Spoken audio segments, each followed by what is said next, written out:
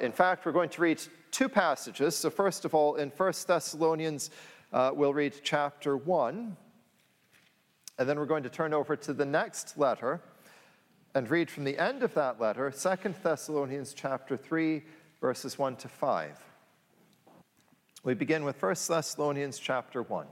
Let us hear God's word. Paul, Silas, and Timothy, to the church of the Thessalonians, in God the Father and the Lord Jesus Christ. Grace and peace to you. We always thank God for all of you, mentioning you in our prayers. We continually remember before our God and Father your work produced by faith, your labor prompted by love, and your endurance inspired by hope in our Lord Jesus Christ. For we know, brothers, loved by God, that he has chosen you, because our gospel came to you not simply with words, but also with power and the Holy Spirit and with deep conviction. You know how we lived among you for your sake. You became imitators of us and of the Lord. In spite of severe suffering, you welcomed the message with the joy given by the Holy Spirit. And so you became a model to all the believers in Macedonia and Achaia. The Lord's message rang out from you, not only in Macedonia and Achaia. Your faith in God has become known everywhere. Therefore, we do not need to say anything about it, for they themselves report what kind of reception you gave us. They tell how you turned to God from idols to serve the living and true God, and to wait for his Son from heaven, whom he raised from the dead, Jesus, who rescues us from the coming wrath. Then if you'll turn with me to the next letter, 2 Thessalonians, we're going to read in chapter 3, verses 1 to 5. Finally, brothers, pray for us that the message of the Lord may spread rapidly and be honored, just as it was with you. And pray that we may be delivered from wicked and evil men, for not everyone has faith. But the Lord is faithful, and he will strengthen and protect you from the evil one. We have confidence in the Lord that you are doing and will continue to do the things we command. May the Lord direct your hearts into God's love and Christ's perseverance. If you want to follow with me this evening, I want us to look at two verses from 2 Thessalonians chapter 3. The first two verses where Paul writes, "Finally, brothers, pray for us that the word of the Lord may spread rapidly and be honored, just as it was with you. And pray that we may be delivered from wicked and evil men, for not everyone has faith." In this text, then, we have simply an exhortation for the church to gather to pray corporately for the ministry of God's word. Paul gives two reasons, two aspects to this prayer. The first is that the word of the Lord would advance successfully, would speed ahead and be honored. And the second aspect to this is that God's servants would know his protection and his deliverance from those who are opposed to the gospel, in light of the fact that not all have faith. So this text is teaching us that the prayer for the gospel to advance is not just the responsibility of the ordained ministry of the pastors and the elders, that it is the duty of every Christian to pray that God's word would be successful in penetrating the hearts of sinful human beings. It is true that prayer is a special duty of those who are set aside to preach. The apostolic model in Acts 6:4 is we will give ourselves to prayer and the ministry of the word. And yet Paul, who would have lived on that principle, frequently covets the prayers of the churches in his letters. Romans 15, 30 to 32. Philippians 1, 18, 20. Let's just read a couple of examples. Ephesians 6 and verse 19 and 20. Pray also for me, Paul says, that whenever I open my mouth, words may be given me, so that I will fearlessly make known the mystery of the gospel, for which I am an ambassador in chains. Pray that I may declare it fearlessly as I should. He requests that the Colossians would pray that he would have a door opened wide for the ministry of the word. So it was his special duty as a preacher to give himself to prayer, and yet he exhorted the churches to join him in praying.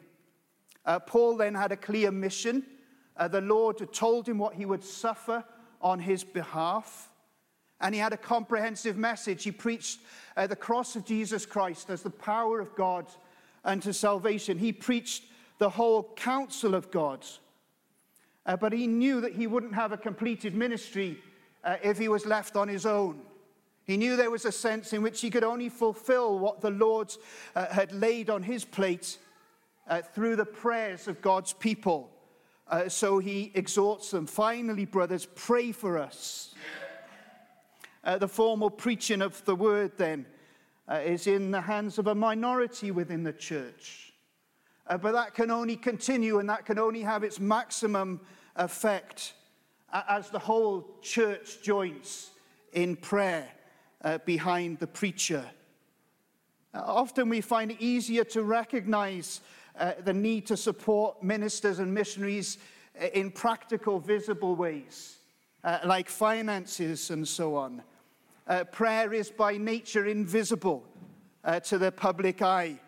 Jesus said, when you go to pray, go into your room and shut the door and pray to your Father who is in secret.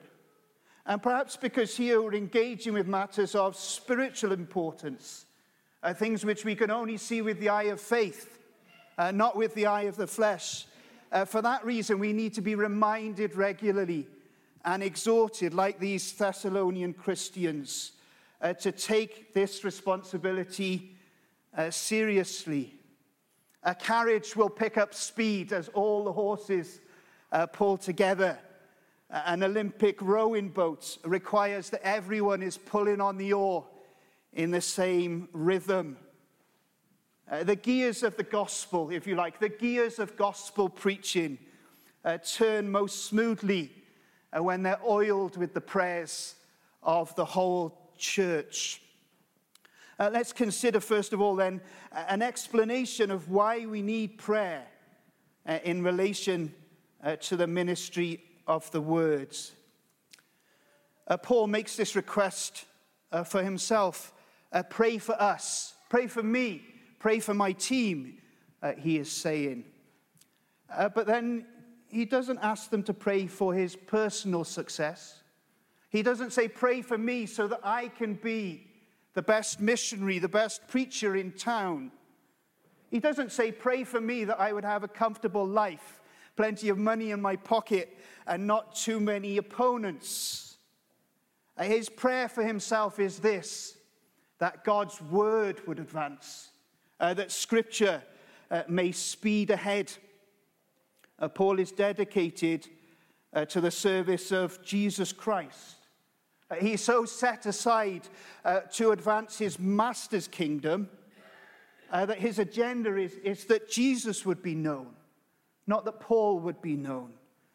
He says, doesn't he, in the letter to Galatians, I've been crucified with Christ. It's no longer I who live, but Christ who lives in me. And so preaching for Paul was not about making himself known. It was about making the word of God known. He preached as he lived, not to show off his intellect, his knowledge, his achievements, his abilities, but to present the glories of God's wisdom and God's righteousness and God's power. The word of Christ was dwelling richly in Paul's heart, And he couldn't help but overflow in his prayers that the word of the Lord would progress, regardless of the cost to him. We often pray that the preacher would know God's help and God's assistance. And that's important. It's a fearful thing to stand in a pulpit on a platform and speak from God's word to God's people. It's demanding spiritual work. It can leave a strong man feeling physically and emotionally drained. Preachers need your prayers. But the goal is not to get the pastor through this week in a fit state to preach again next week.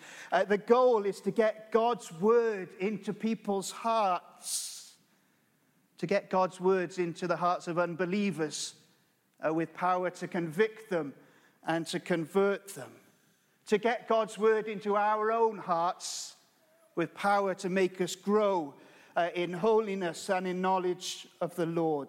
The goal is not the success of the preacher. The goal is the success of the gospel. Imagine a boxer. He might have the perfect physique. He might have great stamina. But he doesn't win the bout until he lands that killer punch. And you might have the perfect preacher with the perfect sermon illustrations and the perfect outline. But it all comes to nothing unless the gospel gets deep into the hearts of the people. Do you value God's word like Paul valued it?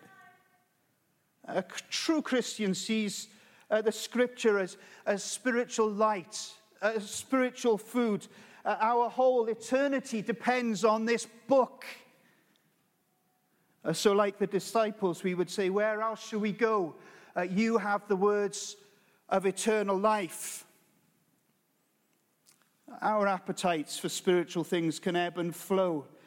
But if you've never delighted in God's word like that, if you've never tasted this and seen that it's sweeter than honey, if you've never craved it as a baby craves milk, you need to examine your heart.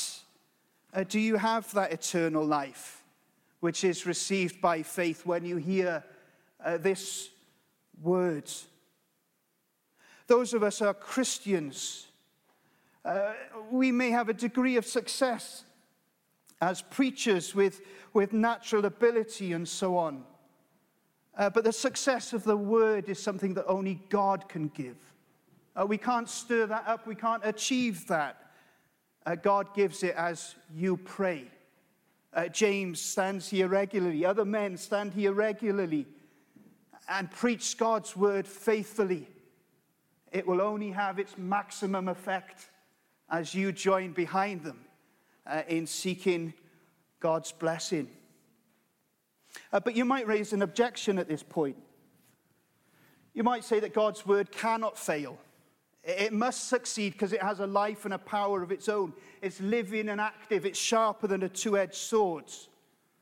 God himself has said that it will not return to me empty, but will accomplish what I desire and achieve the purpose for which I sent it. Why then shall we pray? This objection is both right and wrong.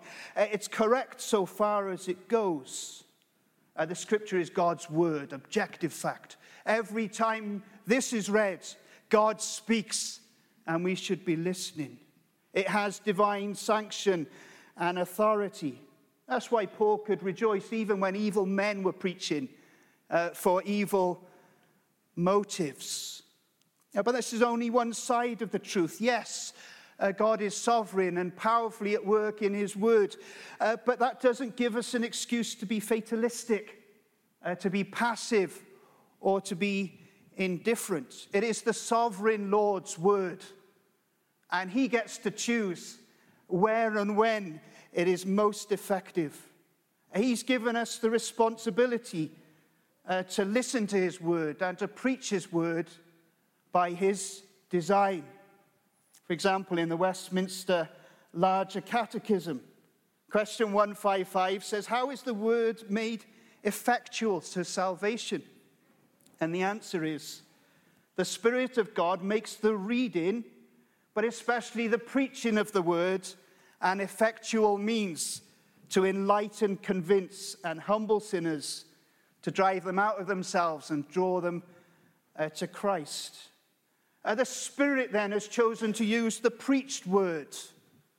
Well, then question 160 says, what is required of those that hear the preached word? And this is the answer. It is required of those that hear the word preached that they attend upon it with diligence, preparation, and prayer. We can't come to God's words in indifference, with our mind filled with other things, and expect to be blessed by it. We come dependent on him by prayer. If you like, this is the belt of truth, but it will only protect you as a piece of armor if you put it on and pull it tight. The Lord has chosen to advance his kingdom through preaching. Spirit-filled men preaching with love and faith in their hearts, chosen by Christ and set aside by the church to that task. The Holy Spirit isn't a bare-knuckle fighter. He takes up a sword. He goes into battle, but he doesn't leave the sword in the sheath. He takes up a preacher like Paul and puts him on like a gauntlet, and then wields the sword with almighty power and omniscient precision to make every blow count, whether to strike a sinner with conviction or to heal a grieving saint. It's his choice to do this as the whole church prays that God's word would speed ahead and be honored. Preaching doesn't happen automatically. It doesn't happen mechanically. God has designed it to function in the relational context of the church. We're in it together as a body.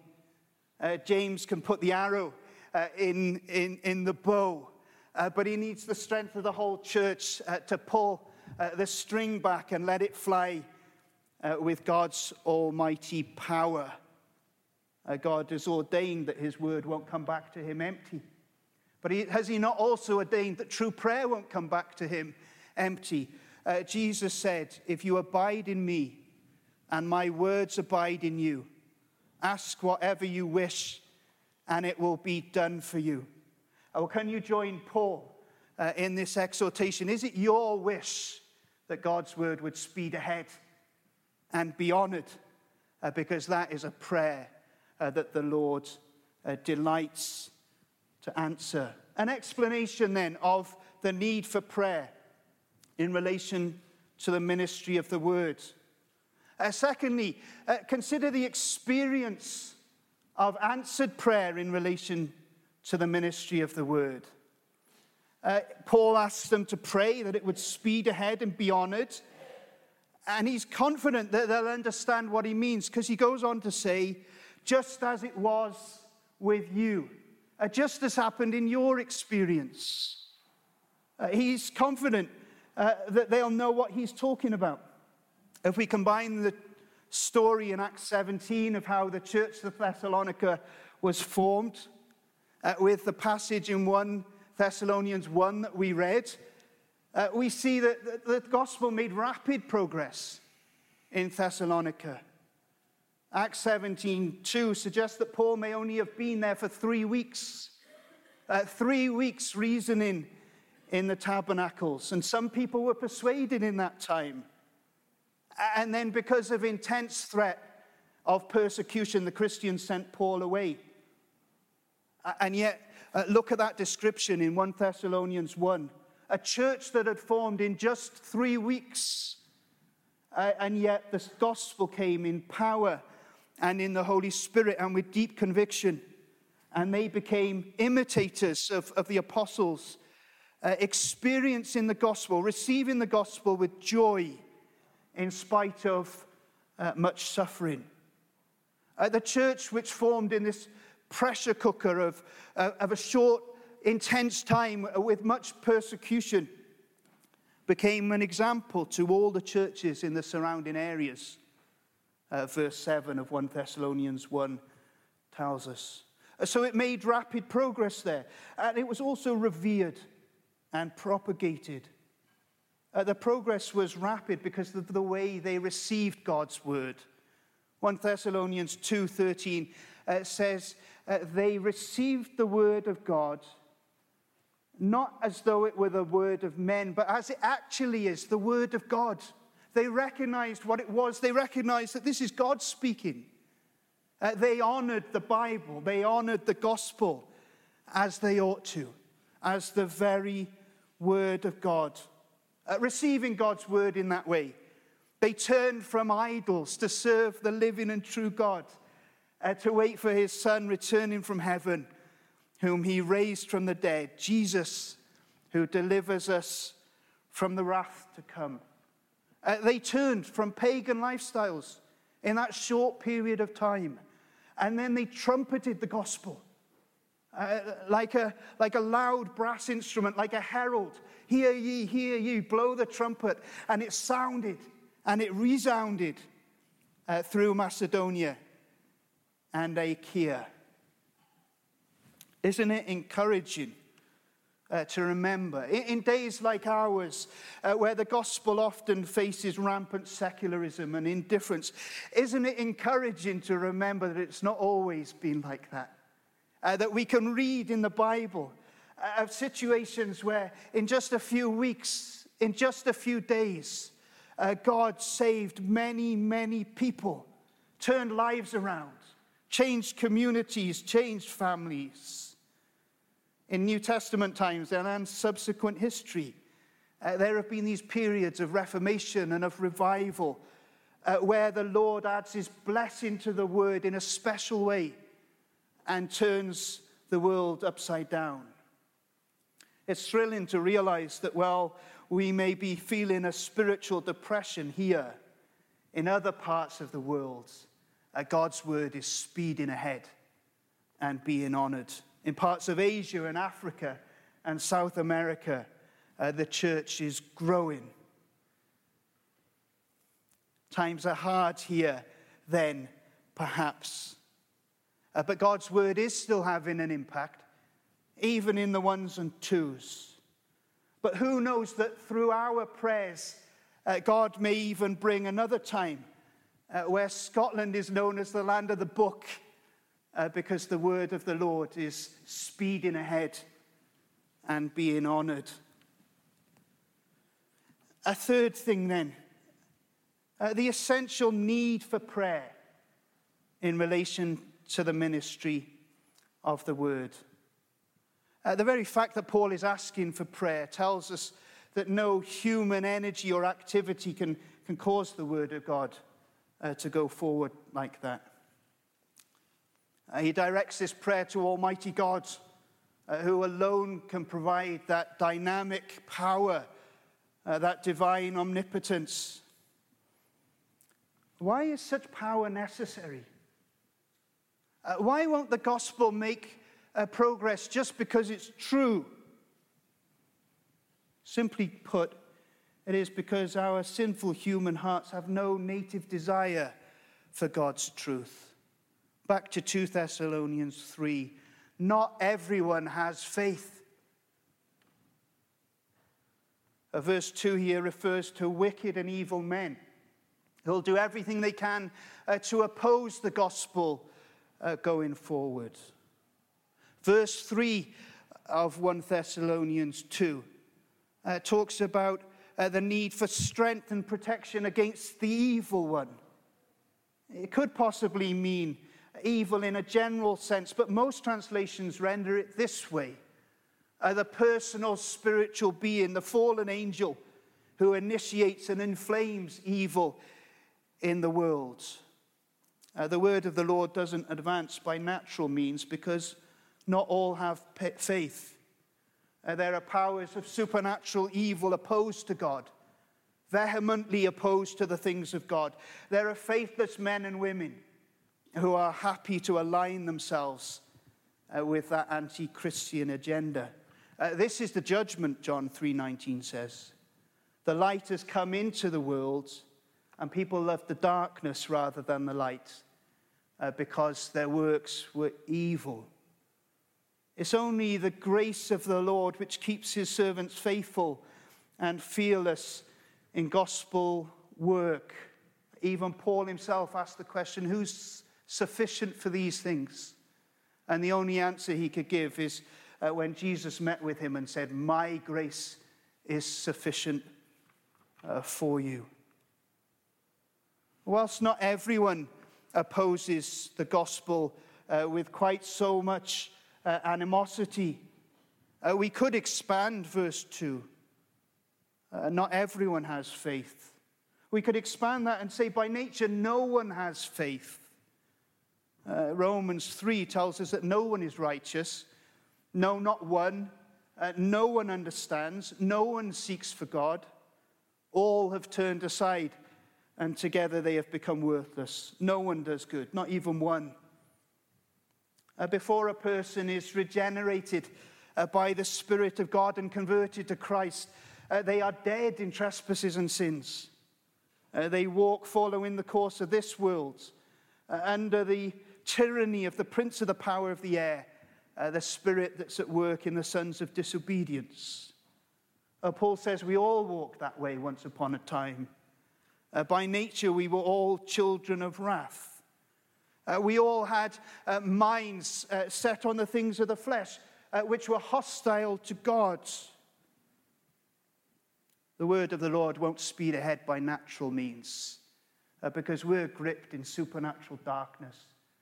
By nature, spiritually blind, living in a black world where Satan fills our minds with his lies and his deceit in order to keep us in utter darkness.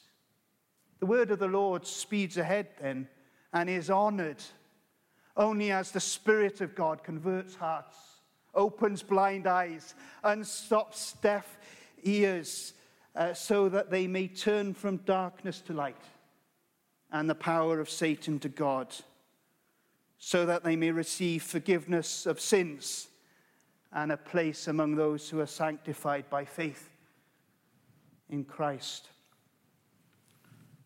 Perhaps you are a person who hates God and actively opposes the gospel. Or perhaps you're a person who sits quietly in church year after year, mouthing Christian words, but staying spiritually dead and blind, politely hostile to God. You don't need to stay in that condition forever. God's word tells his people to pray so that the word would have a penetrating, life-changing effect in people just like you. The Christians around you, even in this very room, have been praying for people just like you, looking to Almighty God, that he would take this gospel message and drive it into your spiritually dark hearts. God is willing and able to save people just like you. Add your cry then, as the Christians plead with him to make his word effective. Add your cry for mercy. Determine that with his help you're going to turn your back on sin, because he has never yet turned away a soul who responded to Christ's call with sincere faith and repentance. God has charged us with calling down his almighty power to make the gospel effective in hearts like yours. And those of us who are Christian have sat where you sit. Those of us who are already believers are sat in that darkness. And it's only by this divine miracle that we have come to value God's word in this way. It happened to us like it happened to those Thessalonians. As Christians, it is right that we should seek opportunity to share God's word, outreach activities, regular meetings, conversations in daily life. But we have to remember that none of these things achieve anything unless the Lord adds his blessing. Unless the Lord builds the house, they labor in vain who build it. But let this be our encouragement, to pray hard and to preach hard. There's power available here. For all the obstacles to unbelief that we see in the world around us, Jesus has said, I will build my church. The gates of hell will not prevail against it. This work of gospel transformation is ultimately in the hands of one who's seated far above all rulers and authorities, all the spiritual powers of wickedness, all those spiritual evils in heavenly places, far beneath his feet. And he has all authority in heaven and on earth, including the authority to give eternal life to whoever he chose. Remember then that Christ doesn't always do his work, doesn't always build his church at the same rate in every place, every time. This work that took a matter of weeks in Thessalonica, took 18 months in Corinth and 2 years in Ephesus. In our own lives, we know there are times when God's word comes with dynamic power, and there are other times where we seem to be going through a bog or a marsh. Everything is slow, progress is slow. There are times of refreshing that come from the presence of the Lord, but there are dry seasons and wilderness experiences too. We have to preach the word out of season as well as in season. We wish we were always reaping, but there are times of plowing and sowing and watering and waiting. And yet, is it not the hope of an abundant harvest that motivates the farmer to keep on in his work? When the progress is slow then, and the word is despised by the masses, let us remember that we have a weapon here in prayer that can change that situation, can turn it around, so that by calling on the Lord, he can turn the tide and his word can once more go forward quickly and powerfully. One day winter will give way to spring. One day the seasons of decline will give way to seasons of new growth. Finally, reflecting on this, is there not some great wisdom in the age-old advice? People used to give the advice, when you become a Christian, prioritize the Sunday meetings. That's where the preaching is done. Prioritize the midweek meeting. That's where we join together to pray, to get behind the preacher, to call God's blessing down. I can't think of greater advice. It seems to me that that rings true. That proves true. Perhaps you've proved that true. We cannot simply be content with listening to the preaching. We can't simply be content with a group fellowship midweek. We're about God's business. We're about the advance of his kingdom. And that means we need these two sides of the coin, the preaching and the praying. And we need to be in that together. We want to make sure that we're not going through the motions of hearing God's word without seeking his blessing, both for ourselves and for others. God is willing to answer our prayers. This is a prayer that he's inspired by his Spirit. It's the Spirit who tells us to pray like this. Can we not go confident of God's willingness, faithfulness, to listen to such a prayer, and in his way and in his time to answer? Finally, brothers, pray for us that the word of the Lord may speed ahead and be honored, as happened among you, and that we may be delivered from evil men, for not all have faith. And I'm sure Paul could say of this congregation, as he said of the church, we have confidence in the Lord that you are doing and will continue to do that which the Lord commands. Amen.